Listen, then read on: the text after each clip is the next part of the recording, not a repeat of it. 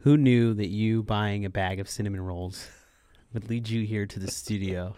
Amazing cinnamon rolls. Let's get the facts out there. Was that your first time trying them? No, I've had them before. It was the first time of me coming here to pick them up, but Oh, yeah. I was a connoisseur. So to Oh, speak. yeah.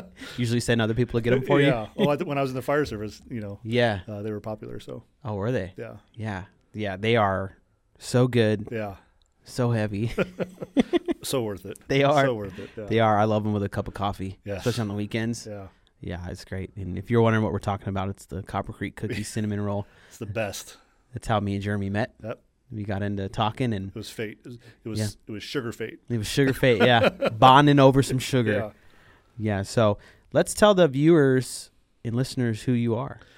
My name is Jeremy Beatty. I'm a retired fire captain. Did 22 years in the fire service. Retired. Thank you for your service. I in appreciate man. that. It's a dangerous and then, job. I took a job as a flight paramedic on a helicopter. I did that for just under 4 years, and then left that in May. My wife and I have a couple of hardware stores here locally. Her parents and her started that about 30 years ago. Wow. Yeah, time flies. Just 30 years ago? Just 30 years ago, no big deal. And then I started a woodworking company. Okay. And that's really been mostly for the purpose of therapeutic. And it's just really done a lot of positive things for me, and it's some really amazing people, and just really enjoy it. So Yeah, that's awesome. yeah, Man, so 30 years here in the local community doing stuff, and then you got your own woodworking shop. But all those years in the fire service, man, that's a long time. it is. And I was very fortunate that I started my career young, which enabled me to retire young. How old were you when you started? I was 19. Nice. You so, retired yeah. pretty early, man. So I retired when I was 42. Oh, It's just I got a lot of friends that hate on me all the time for that. oh, I'm sure. I mean, They're at work right now, actually. gosh, 42. Yeah. So when I started my law enforcement journey, I started at 21, but I was working for the state, and then I moved so I was in corrections, and then I Okay. moved Yeah, to the streets, and when I moved to the streets, the retirements were completely different, and they started at. They made it where it's 25 years instead of the 20 I originally. If I'd have stayed in corrections, I'd have been done at 41, Yeah. but I could have been like you. Well, the system here has changed But I did not. multiple times since I've started. And Yeah. now I think last I heard it is 25, and now there's an age requirement that you have to hit before you can even start drawing. Yeah. So I was under the old system thankful Yeah. for that. But Yeah. it was a, long time. It's a great career, just being able to really impact people's lives and just do some amazing things that most people never get to experience. So thankful for the career. Comes at a cost, obviously, seeing some of the most unimaginable things that, most people can't even just comprehend. So over time, that just adds up. And so it comes at a cost, but, I'm thankful for the career, and it's provided a nice life for our family. And, just the gratification of being able to give back and truly impact somebody's life in real time. So Well, you're saving lives. Yeah, we try. You try. Yeah, the best Yeah, you can. for sure. So the first thing, the 22 years, what kind of assignment were you doing then? Obviously, for part of my career as a firefighter, Mm-hmm. and then I became a paramedic 26 years ago, and then so the fire service here is kind of different than a lot of fire service, back east or Midwest. Here, we cross train, so we're medical professionals as well as firefighters. Mm-hmm. Most agencies in this region operate their own ambulance company. It's a source of revenue for their operation. Yeah. So anyway, I became a paramedic and promoted pretty quick, and promoted to the rank of captain. And I was just gung ho. I mean, I always told everybody the fire service for me was never a job; it was a lifestyle. I mean, it was just who I was. Mm-hmm. I wanted to be a firefighter since I was 8, Yeah. and it was just the best job I could ever imagine having. So I promoted through the ranks, promoted to captain, and then got really involved in education. I love to teach. I became well-versed in technical rescue and went through the process and became an instructor for the state and for the college. Wow. And so I taught tons of rope rescue and taught officer classes, taught leadership classes, taught all fire service stuff. And one of the interesting things, you ever go to the classes and like, all right, tell us something that no one would ever know about you. Yeah. I love that question because I used to teach puppetry. Hold on. People see me. Did I hear that right? You teach puppetry? You can't see it with my shirt on, but I'm tattooed, and I used to teach puppetry. No kidding. True story. I don't have a van. no reason to panic. I used to teach puppetry at a puppet and clown conference that happened every year in Laughlin, and it was run by Arizona Fire Burn Educators. Okay. And so all the puppetry and clowning stuff that we would do was related to fire service and fire prevention. Mm-hmm. So we used to do these huge productions at some of the elementary schools during Fire Prevention Week in October. Oh, that's cool. And so we would write the skits, we would build the set, we would, have rehearsal. I mean, it was a pretty legit thing. And this conference was a week long, and we had people from Fraggle Rock come down, and they would help teach. We had clowns from Barnum and Bailey Circus Company. Mm-hmm. They came down and participated in teaching. And it was all firefighters from all over the country. And it was awesome. It was a lot of fun. But, yeah, I have to show pictures to people because most people are like, there's no way. I was like, no, I swear. Wow. I used to teach puppetry. Man. Yeah. Holy cow. So are you good at with I didn't do ventriloquism. No ventriloquism? No. Okay, just the puppetry? No. I eat crayons. I was a fireman. I'm not that talented. I can break a door open, but I just can't do ventriloquism. Yeah, that's really cool. Yeah, that I remember that. And it's like in the academy and stuff. And they're like, "What did you do?" So I actually am a musician and rapper. Nice. I did it for a long time. I still do it. I mean, the music scene's kind of a lot different than it was a couple of years ago.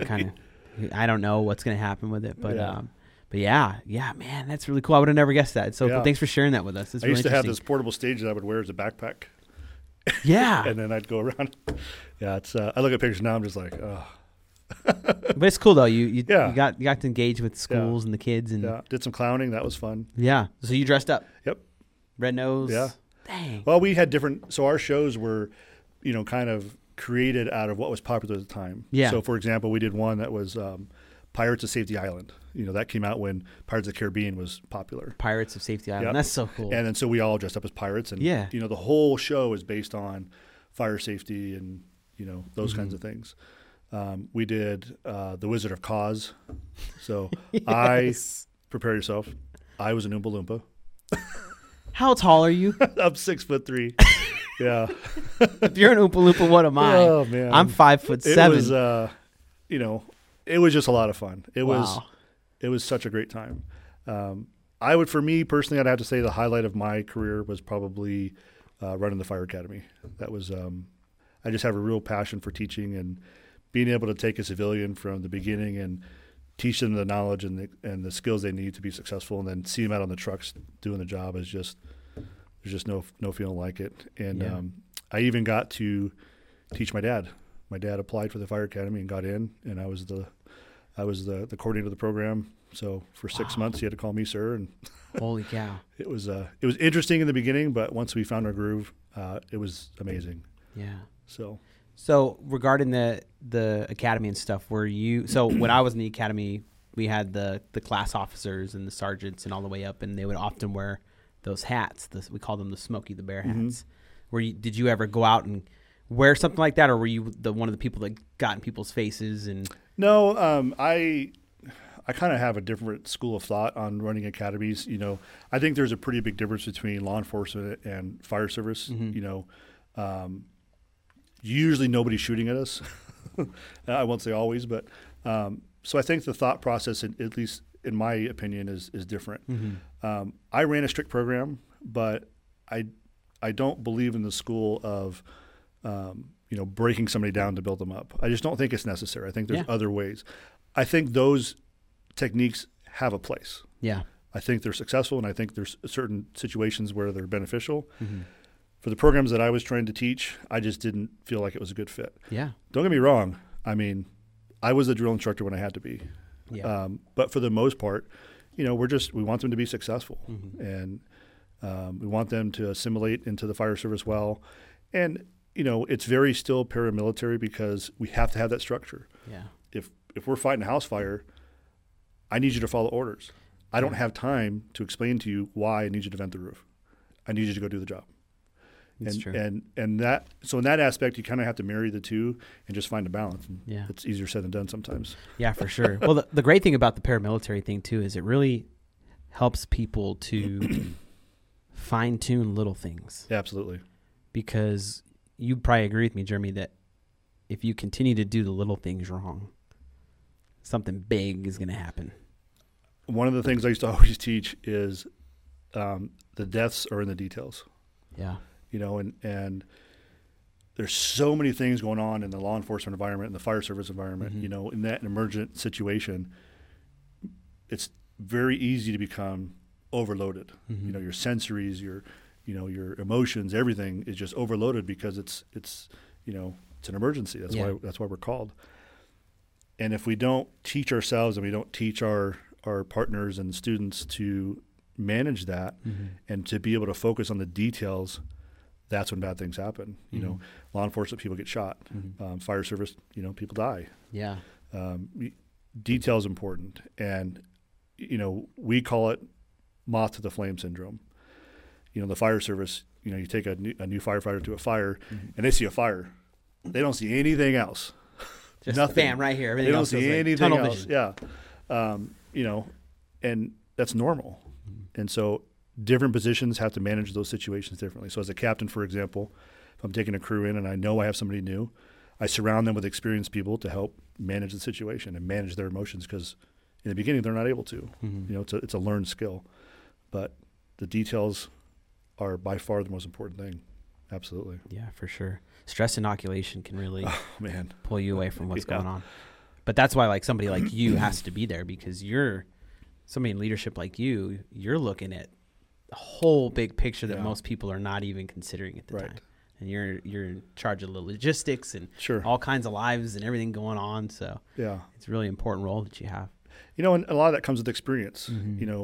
You've already gone down the path of making some of those mistakes, and you've attached on to some great leaders in your eyes, and you kind of blended all their tactics and techniques together to create your own. But I really think you have to get over the hump and gain the necessary experience to be successful in any one of those roles, to make good decisions and be able to have, the 30,000-foot view versus the 3,000-foot view. If I'm running a fire scene, I'm looking at the structure, I'm looking at the roof, I'm looking at the smoke conditions, I'm looking at the surroundings, I'm looking at our water situation. The firefighter's looking at, it's on fire, I have a hose, I need to go spray water, which is a normal thing. And then as they gain experience, they start opening their eyes to little things, and that's just part of the process. I'm sure it's the same in law enforcement or any other occupation for that matter. But having quality leadership in situations like that is definitely a difference maker for sure. I like to think that I was a good leader. I mean, I'm not without fault. I certainly made my mistakes and tried to learn from them and try to teach everybody else from those mistakes. But I was a student of the field for sure, and I always was trying to learn new things and see different perspectives that I, otherwise wouldn't have. Yeah. Working in a career field like you did, things add up over time, especially with the amount of time you did. And sometimes it causes problems in our day-to-day routines, starts affecting our minds in ways that we would have never expected it to, and can lead to nightmares that happen frequently. And I think a lot of people experience this kind of stuff, and I think a lot of people too still have a hard time talking about those kind of nightmares and the visions and the stuff that they're feeling. And we do know that there is a term for it. And Jeremy, I'm going to let you kind of take us down this road and talk about this stuff, because it's a big part of why you're here, and we want people to feel okay talking about that stuff, sharing it, being vulnerable. Right. It's okay to take the wall down, to take everything aside. You put everything aside and kind of just talk about how you're feeling. So, and we had this conversation when we were here in the venue when you were picking up stuff. We were talking about things that you experienced and things that I was like, I can relate to you in some ways. So let's talk about PTSD. When I started my fire service career back then, it was very macho, very masculine. Mhm. You know, not to say there wasn't, you know, females in the fire service. You know, that came, you know, and started filling the ranks, and there was, you know, on that note, there were some amazing female firefighters, you know, I would put against any male firefighter Yeah, every day of the week. for sure. But back then, you know, emotions, things like PTSD, or if you're having trouble with a call, it was very taboo to even mention. You know, it was viewed as a sign of weakness. And you never wanted to be that person. Yeah. You know, and when you're surrounded by, you know, people with type A personalities, they're very alpha. And, you know, you don't want to be the weak link. You want to be an alpha. You know, you want to be the guy or girl running in and burning buildings and pulling people out. You know, that's the dream, right? Yeah. So in the beginning, and really for the better part of my career, it was a very taboo subject. And we're just now starting to really realize how bad it is. You know, and it's not that it's become that bad. It's always been that bad. We just didn't address it, or we didn't have those conversations. Yeah. You know, and not being able to have those conversations, or not feel like I could have that conversation, really led me down a dangerous path. You know, in 22 years in the fire service, you see a lot of bad things, just like in law enforcement. You know, I think hospitals see a lot of bad stuff. I just think it's different because they're not dealing with the scene emotions. You're not dealing with the family members in the moment. Yeah. I just think, you know, there's tragedy on both sides, and they're just different. In the emergency world, you know, you're out in the middle of the highway at 2 a.m, you know, having to pick up the body of a child, you know, who's dead. Yeah. Or, you know, having to use a shovel to pick up some of their, you know, the brain matter that, you know, it has to be picked up. Yeah. And, you know, I think those jobs really take a special type of person. I certainly don't think anybody could do it. Yeah, I would agree with you. I think on it that, takes Jimmy. a special person. Yeah. And people that can't do it, that's okay. You know, I'm a big proponent of, let's put people in position where they're going to do well. Yeah. You know, playing on their strengths and weaknesses. And I think in the fire service or emergency services, it's not for everybody. Not everybody can stomach that. I mean, I've got a buddy that if he sees blood, passes out. Yeah. Every time, 100%. You know, of course, as a buddy, you know, we play on that. Yeah. Obviously, he couldn't do that, you know. But we start stacking trauma, you know, and it's normal to have the emotions of being affected by those things. They're difficult. I could never even imagine to count the number of times that I've cried after a call, you know. And for a long time, I'd find my dark corner where no one was around because I didn't want anybody to know.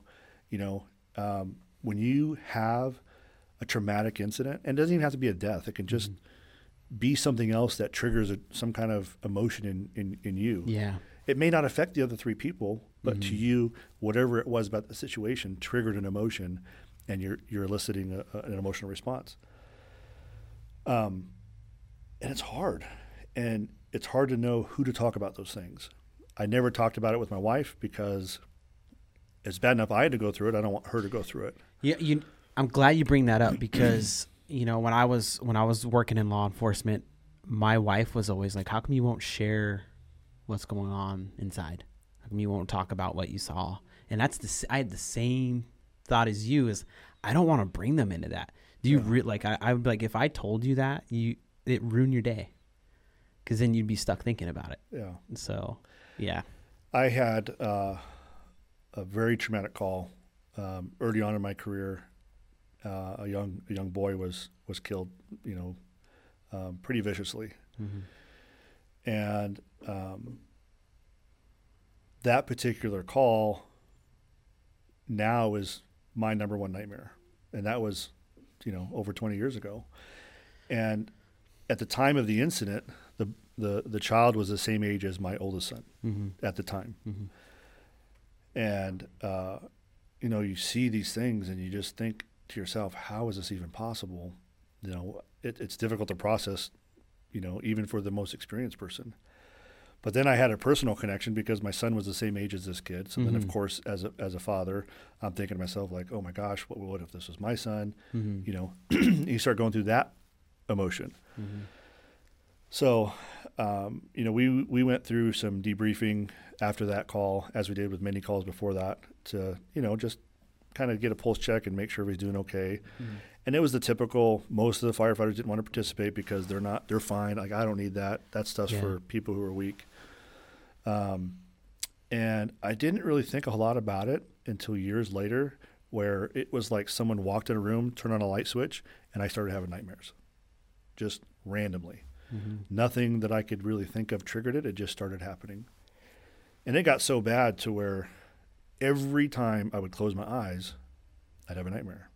Man. And I'd have the same nightmare over and over, watching this kid get killed. Every detail, every smell, every aspect of that call was in my nightmare. But in my nightmare, it was my son. Man. So every time I sleep, I'm watching my son die. Over and over and over and over. And it's difficult to know how to deal with that. You know, as a normal person, you know logically it's not real. It's a nightmare, right? Mhm. You know that it's not your son. Your son's asleep in the next room. You know, your brain just tries to process it differently. It gets your heart rate and everything going. Oh, I'd wake up screaming, crying, drenched in sweat. And so then it got to the point where I was literally afraid to sleep because I just couldn't see it again. And so then I would do whatever I could to not sleep. I would caffeinate like like it was my religion. And then I get fatigued, and then I get exhausted. And then that just compounds the nightmares. That compounds all the other emotions. That makes it so you're not able to think logically. Mm. You know, it triggers this whole other path that only makes the situation worse. Yeah. And I was getting really sick, and I didn't know it. You know, I view myself as a really strong person. You know, I've been through a lot of things in my life that I've had to overcome.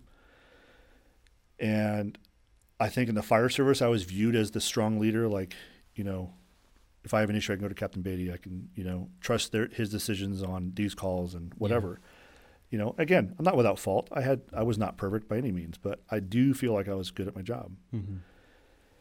And I started getting sick, and I started getting worse, and I just didn't know it because I just wasn't thinking logically. And so some things had happened where I had worked and I had left, and I hated the fire service. I hated it. I hated everything it stood for. I hated, you know, the people that I felt like turned their backs on me. You know, it was just all these things. And so I got a position at a different agency, and I didn't want to do it.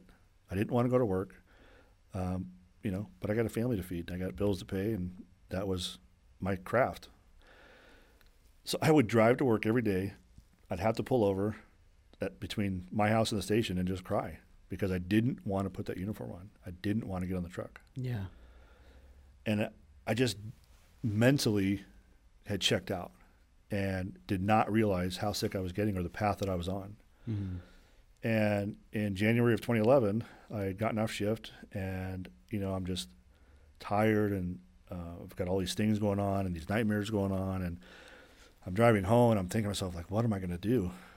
And for whatever reason, it just became crystal clear what I needed to do. And so I'm driving home, and in my brain, I'm telling myself that if I want to be a good father, if I want to be a good captain, if I want to be a good person and a good leader and all these things that I aspire to be, mm-hmm. I need to kill myself. Like, in the moment, it made complete sense. And I was like, it was like you're searching so long for a solution, and then you find a solution. You're like, oh, finally, there's the solution. That's what I need to do. You know, what you're covering is the information a lot of people will ask when somebody decides to end their life. Why? What were they feeling? What caused them to feel that way and think that way? Yeah. And you've covered that it was all these nights of not sleeping and the dreading of going and doing the job with all that weight and no sleep and fatigue, Yeah. the sickness. It's heavy, Yeah. and I never understood it until I experienced it. And then after my episode, I looked at things differently, obviously, Mm-hmm. and that morning I went home and I got into my safe. I was the only person home, and I went in my closet and I put a gun in my mouth and I pulled the trigger, and it misfired. The primer on the cartridge was struck, just didn't fire. And when that click happened and it didn't fire, it was like someone came in and brushed all the clouds away, and I could see everything clearly.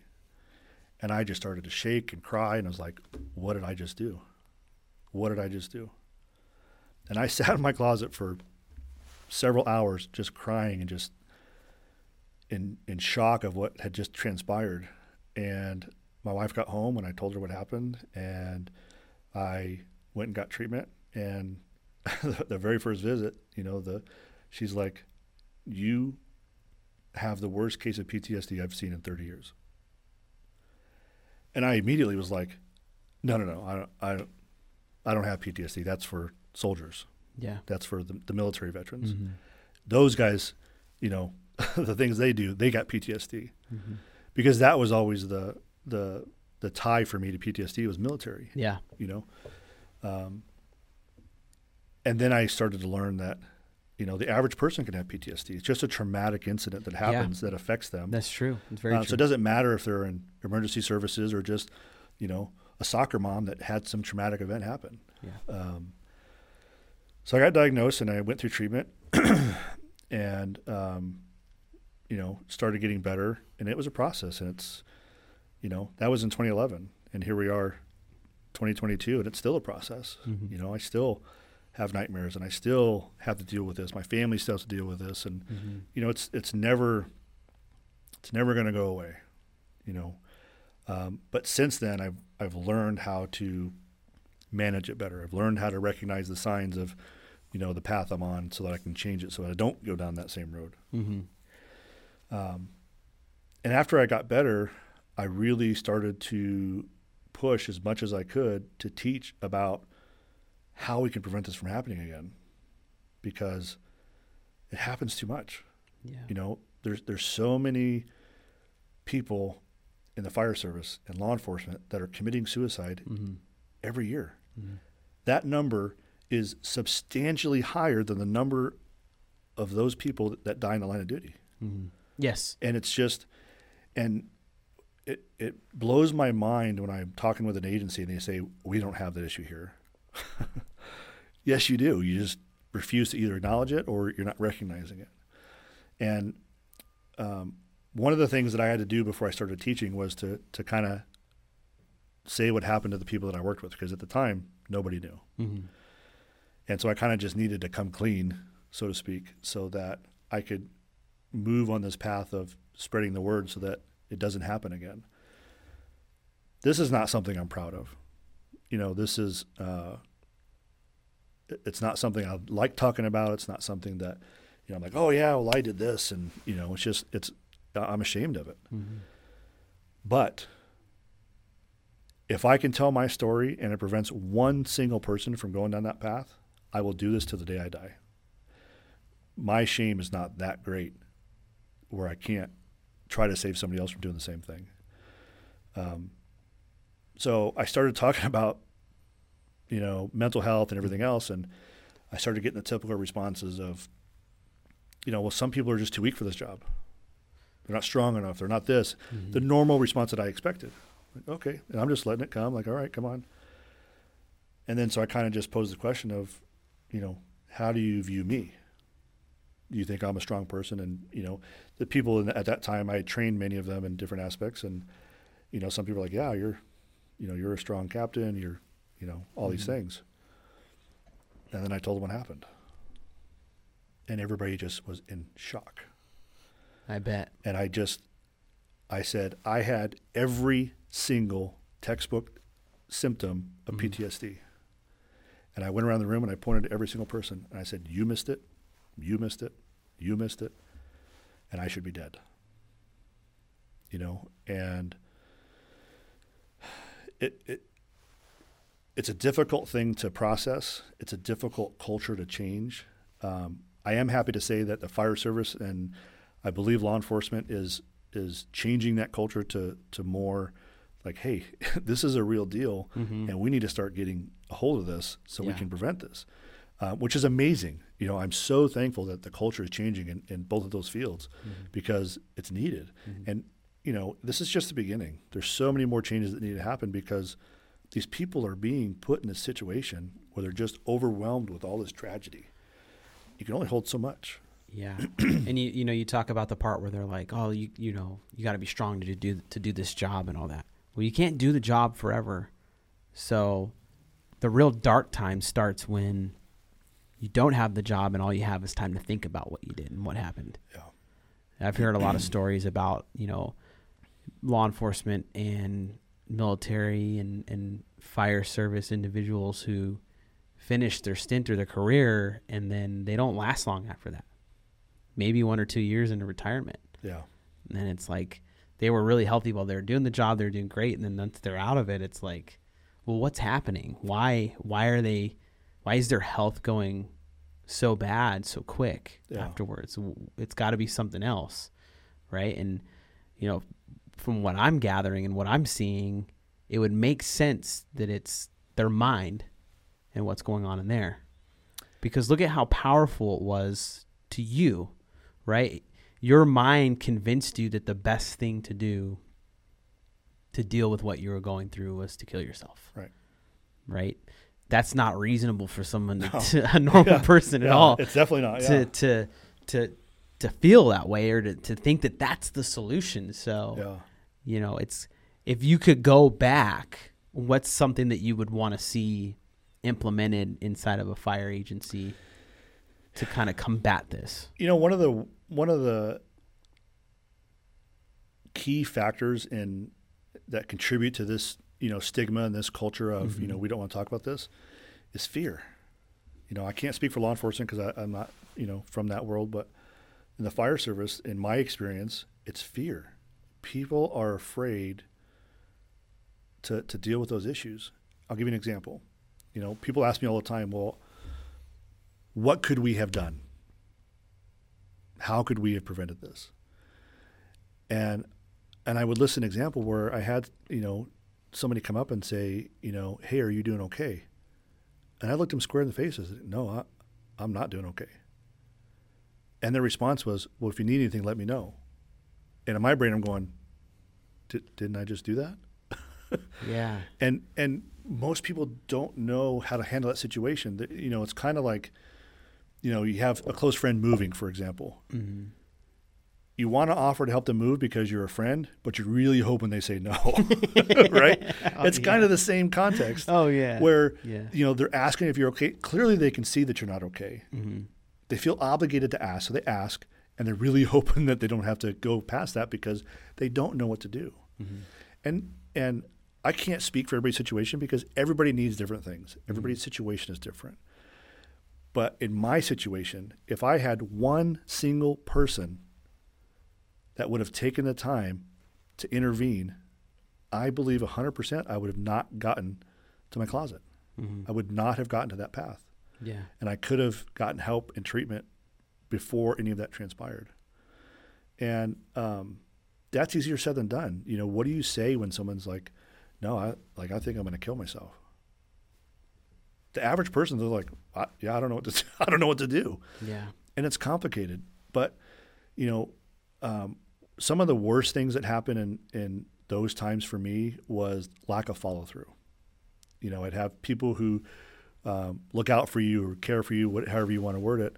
And if you need anything, call me. You call them, they don't show. The lack of follow through was so detrimental to my situation that really drove me faster to getting to that point where I was done. I think the best thing you can do in that situation is to be there, be present. There's nothing more important than that moment right there, because that one moment, that one interaction may be the last interaction, the last chance you have to save that person's life. Yeah. And, you know, it's a challenge. And if you don't know what to do, that's okay. Mm-hmm. It's a difficult position to be in.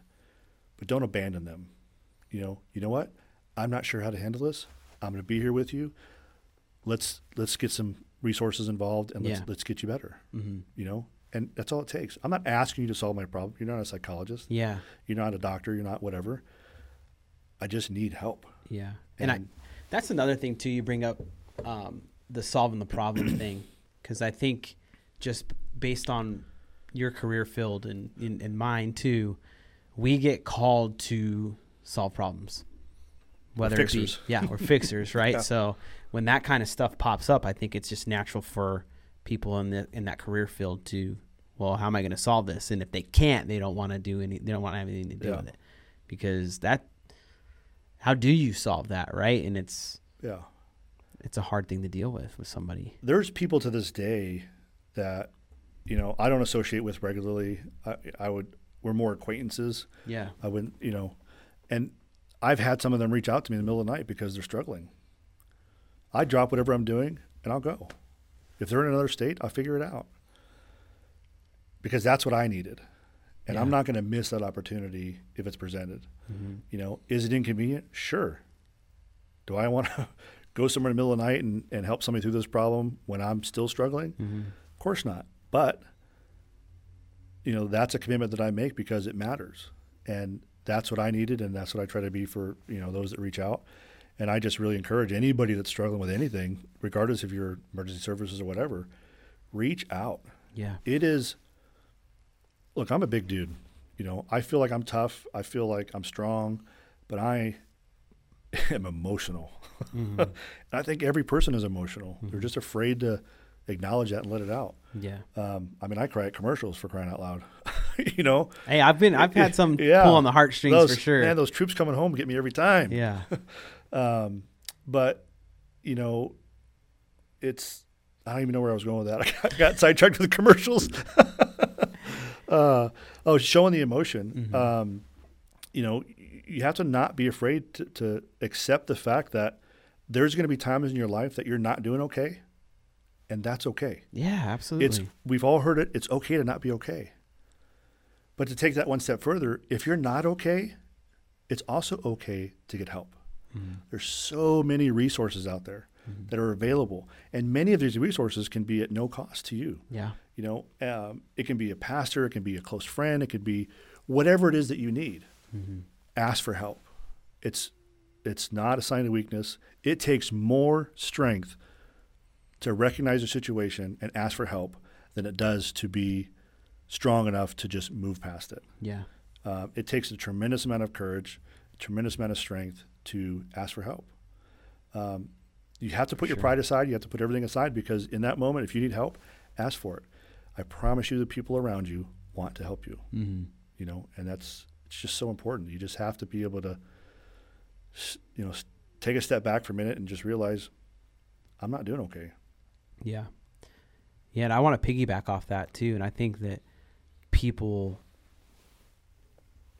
should make a conscious effort to look at how people are around them and ask how they are, like with intent, like, you know, how are you doing? Check in on them, check your people. I mean, look and see the habits, watch their habits, look for those indicators. Although they might be small at the time, it could be the beginning of something that's going to be really bad. And I think that, you know, we should all get better just as a society, in general too, at seeing that, because, you know, in the line of work that we were in, I'm sure you came across it too, where you'd hear family going, I don't know why this happened. I had no idea that this was going to happen. Yeah. Right. And it's like, you might not have an idea, but there was stuff that was happening that maybe you just ignored or you didn't want to deal with because you were scared, like you said, right? Like, that not my kid. You know, teenagers right now are taking their lives at numbers that we've never seen, and they're ODing, they're overdosing on drugs, on fentanyl, and getting into heroin at ages that you would just go, what is going on, right? And it's like, look for stuff. You know, I think when we talk about, especially your close circle, your family members, your spouse, girlfriend, whatever the case is. I think in some of those situations, they too are blinded by emotion, so they can't see the signs. I don't think that, for example, I'll use my wife as an example. I don't think for a second she chose to ignore the symptoms. I don't believe that's not who my wife is. We've been married for over 23 years, and she's been through hell. My kids have been through hell. She's the one that's there when I wake up in the middle of the night screaming and crying, and that takes a toll on her too. And I think that with all that emotion and all that love, and they want to care for you, they want to try to fix it, and they have no idea what to do, I think they themselves get so blinded by everything that's happened or happening in front of them, and they can't see the signs. So they, their mind says, no, everything's fine. They're just having a bad day or whatever the case is. So I really think, I want to believe that in some of those situations, it's not that they're choosing to ignore it or they're afraid to acknowledge it. They legitimately can't see it because they too are going through their own emotional battle with what's happening. And that's something that, we don't talk about enough either, is the support for law enforcement officers, firefighters, people in emergency services. I'm nothing without my wife. Nothing. I would never have accomplished a fraction of what I've accomplished without her support, ever. And for what she's been through, I don't know how she hasn't dumped me in the desert. I really don't. She's incredibly strong, and I know that this has affected her, and it still does. What support do we have for that half of the equation? There isn't a lot of support. It's available, but not pushed as much. There's so many resources that are available. You just have to reach out. Yeah. It's such an incredible perspective on that, on what you just covered, because I myself really wasn't thinking about that much at all. But you got to really take into consideration your small group and who's with you, because they are going through it with you. Yeah. Like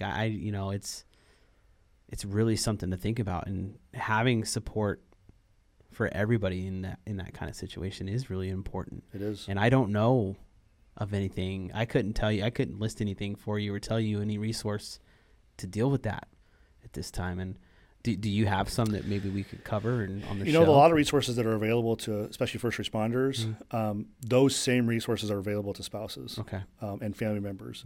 They use a different tactic because, they're not seeing, the dead child, but they're dealing with the aftermath.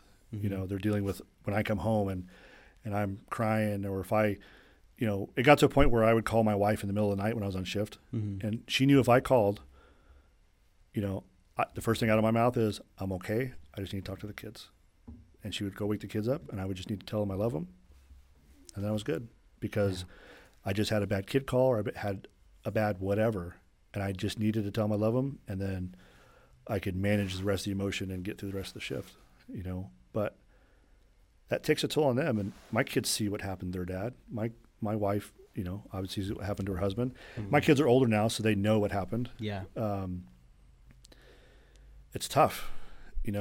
Part of the parent in me wants to shield them from it because it's scary, and but the other part of me as a parent wants to educate them and to bring them up in an environment to know that it's okay to cry, it's okay to be emotional, it's okay to struggle, it's okay to do these things.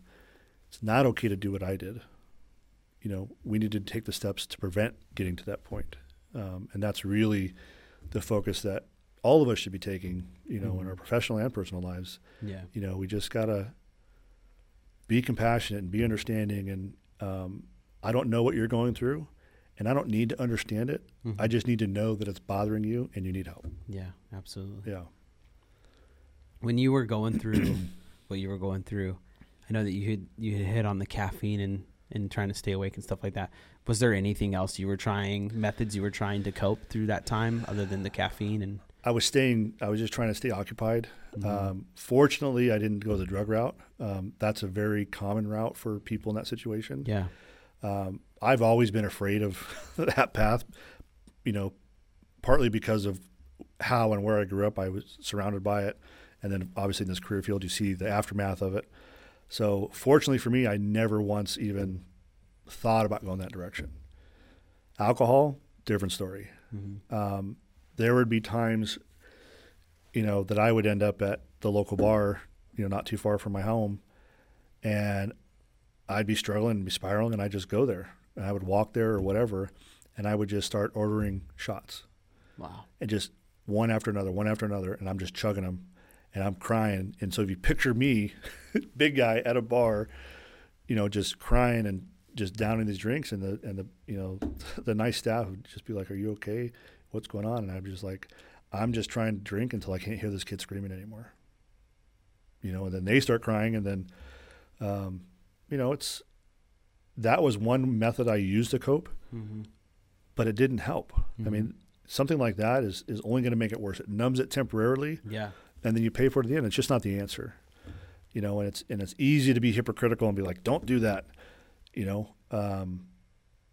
But that's what I did sometimes. I wasn't doing it daily. I wasn't, it seemed to be at the height of my emotion if I was really spiraling. I mean, there was one time where I'm sitting there and I'm just struggling and it's just starting to go downhill fast. Mm-hmm. And in my therapy sessions, one of the things they talk about is being grounded, right? So in the beginning when we do EMDR, which is a light technique they use to help mitigate some of your PTSD symptoms,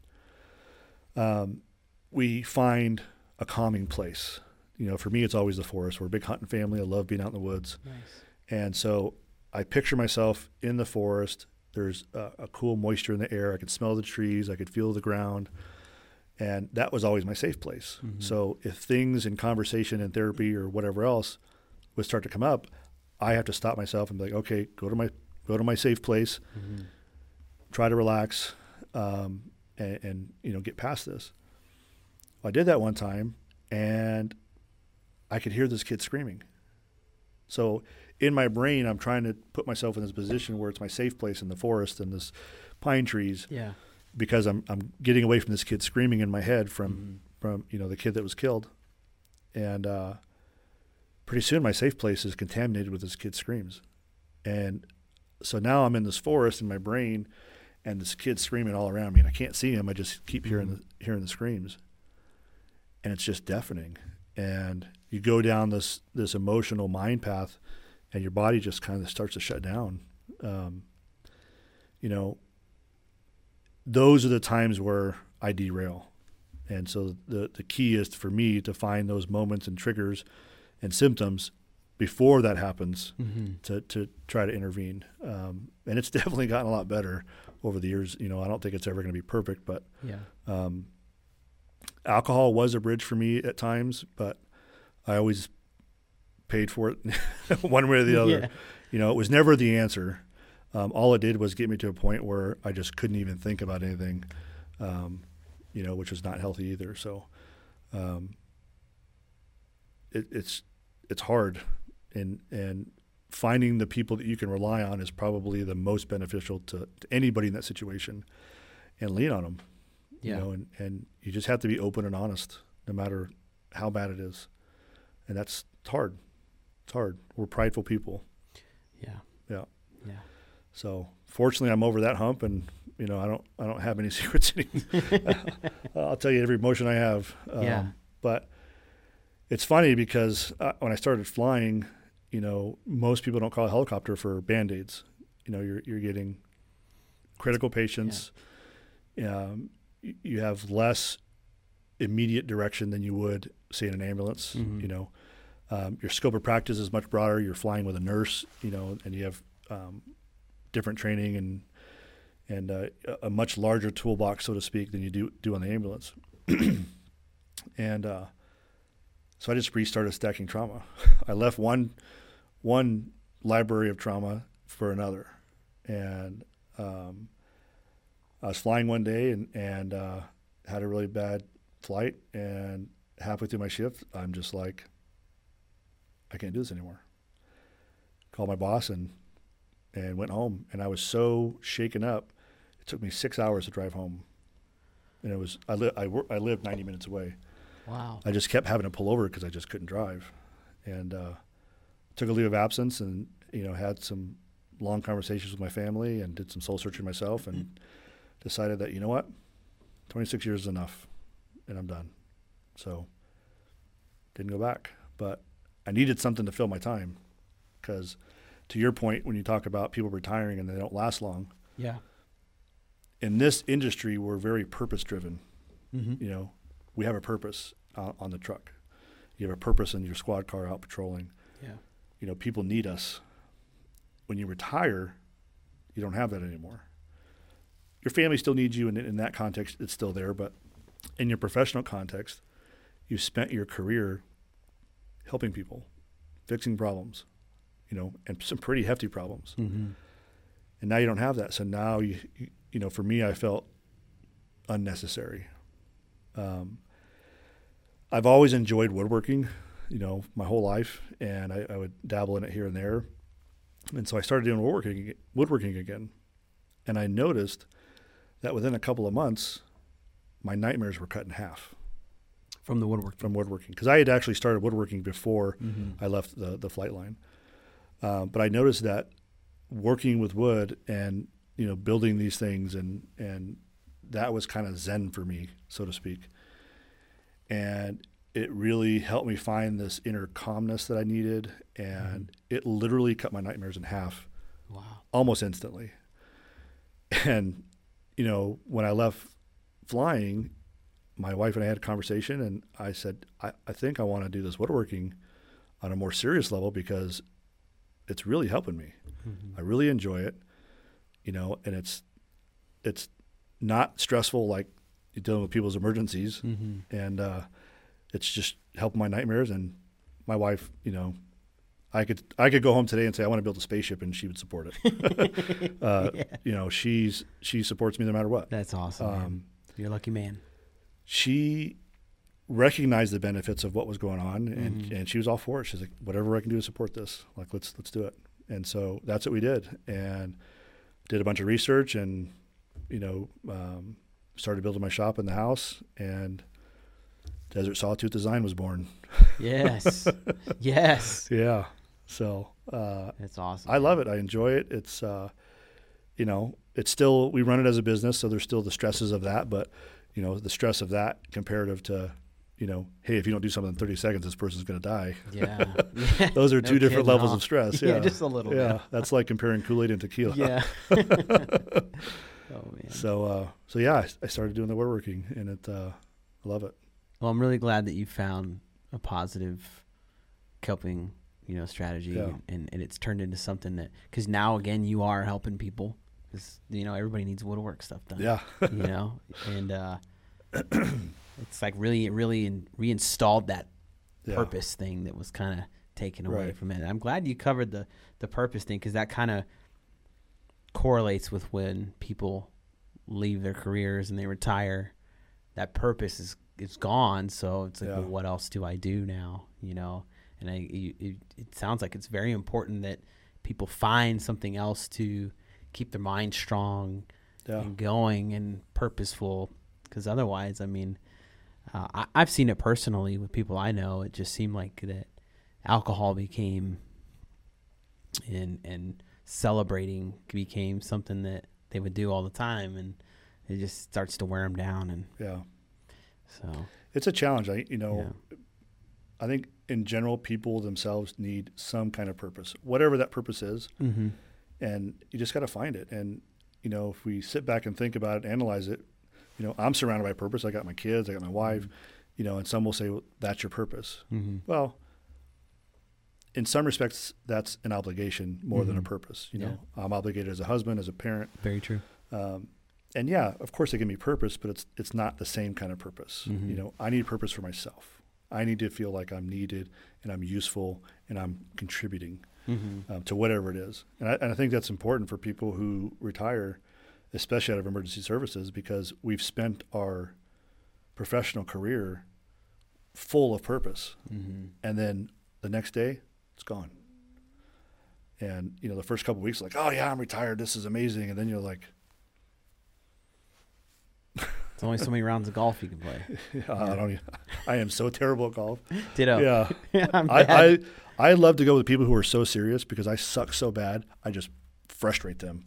And I get pleasure out of that. I'm Just slow them down. It's just a game. Relax. Yeah. You're not on the PGA here. Get a dude. scholarship. Relax. Yeah, come on. Get some big check. Let me some buy green you a jacket. beer. Yeah, Just yeah. relax. Yeah. Yeah. But all my buddies are really good. yeah, Yeah. So I stopped being friends with those kind of people. I feel like I'm the guy that shows up to like that when they need like a confidence booster. Yeah. Oh, David's here. We'll just crush him. I'm the house hitter. The house could be behind me, and I would figure it out, and I'll hit that house. It's got a very distinct sound when you hit a house with a golf ball. And then the panic, and then I'm like, you moved into a golf course. What do you expect? There's going to be people like me. Yeah, all I the never time. understood that. I never understood why you would want to live right next to golf course. Yeah. It just makes no sense. Yeah. You're going to get hit. Yeah. Might be actually physically get hit with a ball while you're outside sitting by the pool. Yeah. So. When we talk about PTSD and mental health, I think if I could leave, the listeners with one last thought on that topic is since that incident in 2011, so many things of substantial importance have happened in my life that I would have missed if I'd have died that day.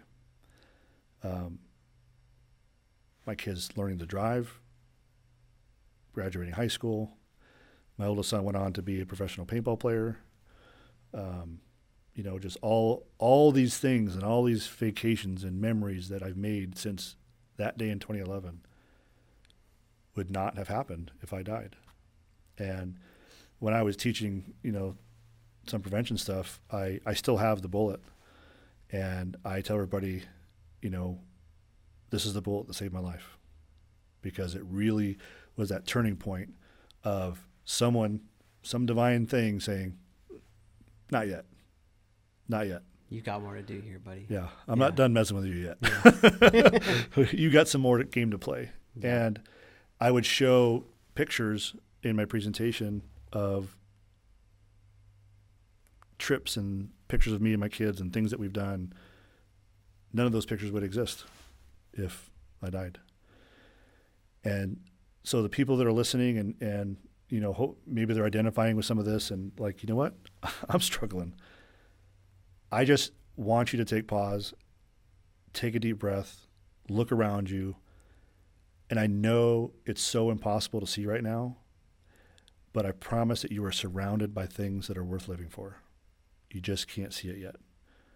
Reach out, get some help, and help somebody guide you back to that vision, because it's there.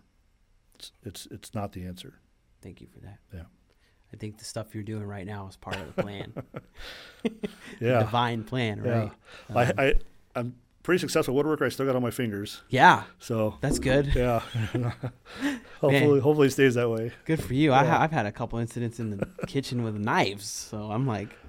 My wife's not allowed to use knives. She is a knife magnet in her hands. I don't know how many times over the years she's cut her, running a hardware store, she's always using box openers and stuff. And my wife's tough, man. We were moving T-posts when we had horse property, and we were moving pretty rapidly, and she had leaned over the wheelbarrow that we were putting the T-posts in, and I was moving, and I clocked her right across the side of the face with a T-post. This is a steel T-post. Yeah. And I didn't like tap her. I clocked her. Like, boom.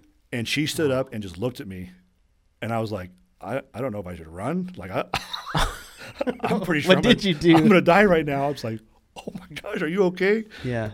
And that's been a kind of a point of humor in our marriage since then. We'll have a disagreement, and back then I would just go out and bring a T-post in and put it in the corner and not say anything. But she's tough. Yeah.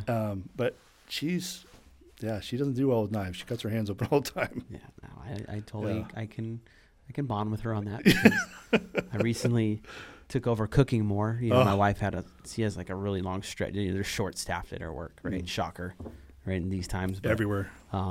She's had this ongoing onslaught of overtime that just keeps going and going. So I took the role of starting to cook more, and she eats my food. So thankfully, that's good. Thanks for that. But yeah, there was a week I probably had like 4 or 5 cuts on my hand. They was all messed up just from. So, yeah. But I'll get off my soapbox on that. No, but, it's important. Yeah. Knife safety is just as important. I'm learning. Yeah. Hey, so are you still kind of teaching this stuff? Are you reaching out to any agencies or anything this time? Like if somebody reached out to you and wanted you to come talk. If somebody is interested, 100% I would do it. Mm-hmm. You know, I've been pretty disconnected from the fire service since my retirement. Mm-hmm. But without question, if anybody in any field, I don't care. I will always share my story with anybody who will listen. Okay. Always. Okay. Because to me, it's that important. Mm-hmm. And I've had people reach out to me after and just break down and say, I was going to kill myself tonight. And now I'm not going to. You know, to me, like, that's worth it every day of the week. So Absolutely. There will never be a time where I'm not willing to share my story, because it's that important and it matters that much. We're losing. One is too many. Yeah. I mean, let's face it. We lose one person in any field. It's just not the answer. And there's solutions. And the thing, you know, we talked about perspective. I didn't see it that way when I would transport suicidal patients. I'm just like, well, just get where they need to go. Get over it. Yeah. You know, it's not that bad. But until I saw the darkness and was in the darkness, and if you have not legitimately been there, Mm-hmm. you'll never understand. So you just have to trust that they're in such a place that in their brain, this makes sense. Even logically, we know that's not the answer. Yeah. So they're sick. It's a legitimate sickness, and they need help. So yeah, absolutely. Anybody that wants to talk about it, I'm always down to do that. And certainly, if you need a really nice cutting board, I'm down for that too. So how do they get a hold of you to reach you for your woodwork? And the company name is Desert Sawtooth Design, mm-hmm. And we have a website, desertsawtoothdesign.com. We're on Facebook, we're on Instagram, and I'm even on TikTok. Yes. Oh, I'm going to have to look you up, man. Yeah. Right on. I haven't, you know, it's such a challenge to stay active with all that stuff and, you know, and still fulfill, you know, your other requirements. Mm-hmm. You know, we have this business not as a source of income, mm-hmm. which is kind of unique because most businesses are like, I want to grow, I want to do this. Yeah. I'm like, I don't want to grow. Yeah. You know, I want to stay busy and have fun enough to support itself mm-hmm. and just, you know, it's awesome. More like a business hobby. Yeah. There you go. Hey. But yeah, we do custom orders, we do signs and cutting boards, and we've got these great bottle openers that are magnetic, and pretty much anything woodworking. We have a full wood shop. We got a CNC machine, we got a laser machine. Sweet. So dang. Yeah, all right. It's a lot of fun. All right. Well, reach out to him, Jeremy. It's been a pleasure having you here. This is honestly probably one of my favorite episodes that I've done on the Now You Know podcast. Well, thank you so much for having me. I really appreciate the offer, and I always enjoy doing these things. So yeah. And if you're interested in being on the Now You Know podcast, you can reach out to us at ltdmedia.net, shoot us an email, or if you know somebody that you want to send this way, make sure to send them to our website. We want to thank our sponsors, Copper Creek Cookies, for helping us put this show together, along with Blueprint Home Services and Fresh Catering. We look forward to our next episode, and thank you.